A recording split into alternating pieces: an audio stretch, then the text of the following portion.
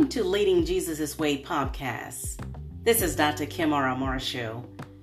Today's podcast is called Back to the Beginning.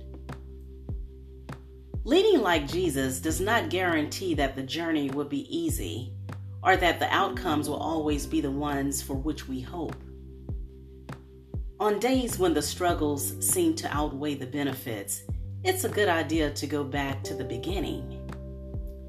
Remember Jesus' journey as a servant leader. Remember how he called you. Remember his presence with you today.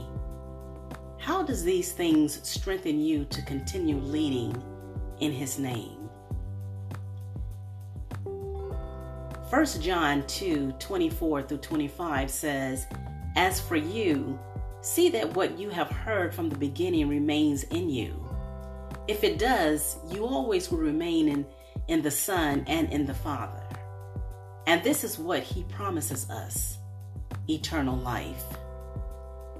Jesus, thank you for reminding me that you are the beginning from which my whole life flows. Thank you for calling me back to relationship with you as the basis for facing this day. Help me to lead from the core of my relationship with you. This is in Jesus' name I pray. Amen. And thank you for tuning in.